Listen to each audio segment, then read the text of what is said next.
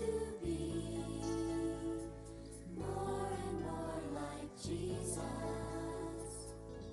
I want to be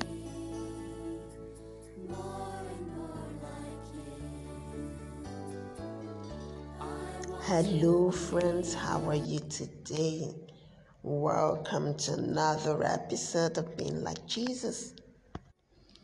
We have been looking at how everything is a gift and how to have the attitude of gratitude. We choose to focus on how great God is. We always celebrate and practice thankfulness for everything in our lives and for the people around us. This week we are going to be looking at Hannah's prayer as seen in 1 Samuel chapter 1 verse 1 to 20. 1 Samuel chapter 1 verse 1 to 20. Let's read. There was a man named Elkanah, son of Jeroham. He was from Ramathaim in the mountains of Ephraim. Elkanah was from the family of Zuph. Jeroham was Elihu's son. Elihu was Tohu's son, and Tohu was the son of Zuph from the family group of Ephraim. Elkanah had two wives. One was named Hannah and the other was named Peninnah.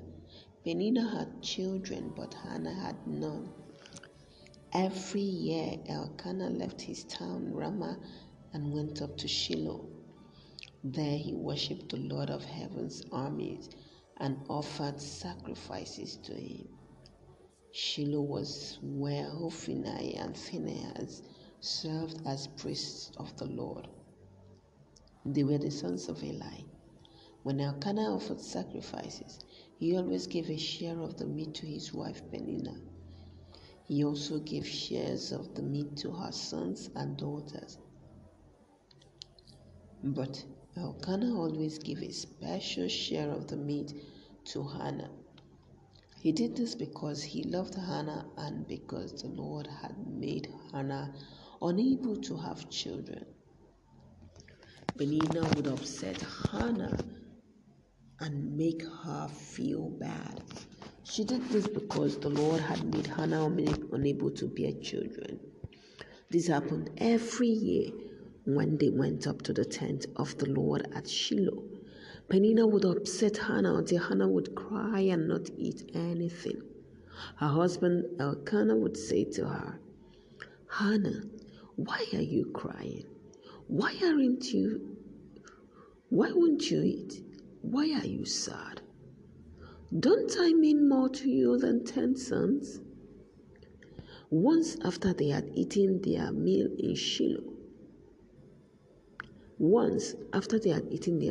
Shiloh, Hannah got up. Now Eli the priest was sitting on a chair near the entrance to the Lord's holy tent. Hannah was very sad. She cried much and prayed to the Lord. She made a promise. She said, "Lord of heaven's armies, see how bad I feel. Remember me. Don't forget me. If you will give me a son, I will give him back to you all his life. And no one will ever use a razor to cut his hair." While Hannah kept praying, Eli watched her mouth. She was praying in her heart. Her lips moved, but her voice was not heard. So Eli thought she was drunk. He said to her, "Stop getting drunk. Throw away your wine." Hannah answered, "Master, I have not drunk any wine or beer. I am a woman who is deeply troubled.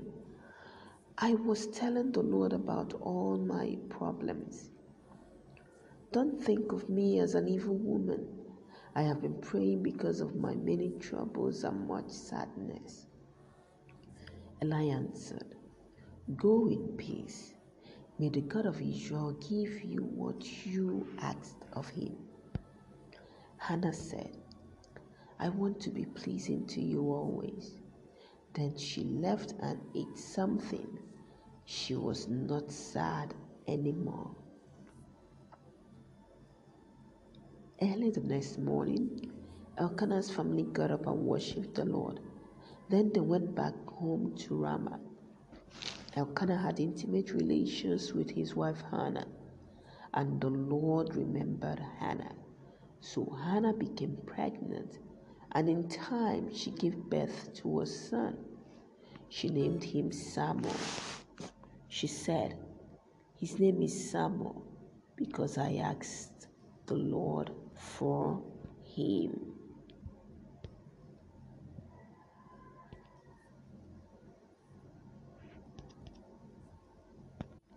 Hannah loved God. That is so wonderful and so important. God loves us all so much, and when we love Him back, it makes His heart so happy. You make God happy. How awesome is that? Now, can you think of something or someone that you love so much? When you have them in your mind, think about how much you love them. Did you know that God loves you more than you can even love others or yourself?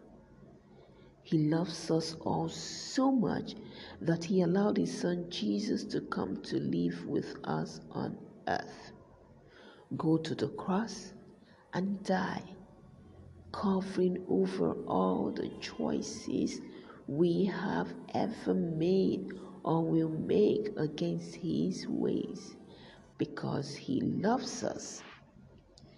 Now we can stand before God pure and holy. John chapter 3 verse 16 tells us that God so loved the world that He gave His one and only Son, that whoever believes in Him will not perish but have eternal life. What does this tell you about God's love for us all? Now, find a new way to say thank you to God today. And remember, everything is a gift. God's love is His gift to us. A memory verse is from Psalm chapter 9 verse 1. It says, "I will give thanks to you, Lord. With all my heart, I will tell of all your wonderful deeds." Psalms chapter 9 verse 1. Let us pray. In Jesus' name, amen. Our Father, we thank you for today's lesson. We thank you for reminding us of how much you love us. Lord, we pray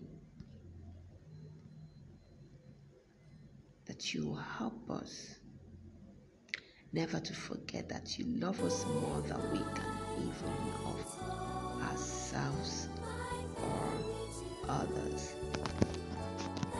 Thank you for your love that is a gift to us. We give thanks to you always, today and always. In Jesus' name, amen. Amen. That's it for today. Till same time tomorrow. Do have a wonderful day, and always remember everything's a gift, because love is His gift to us.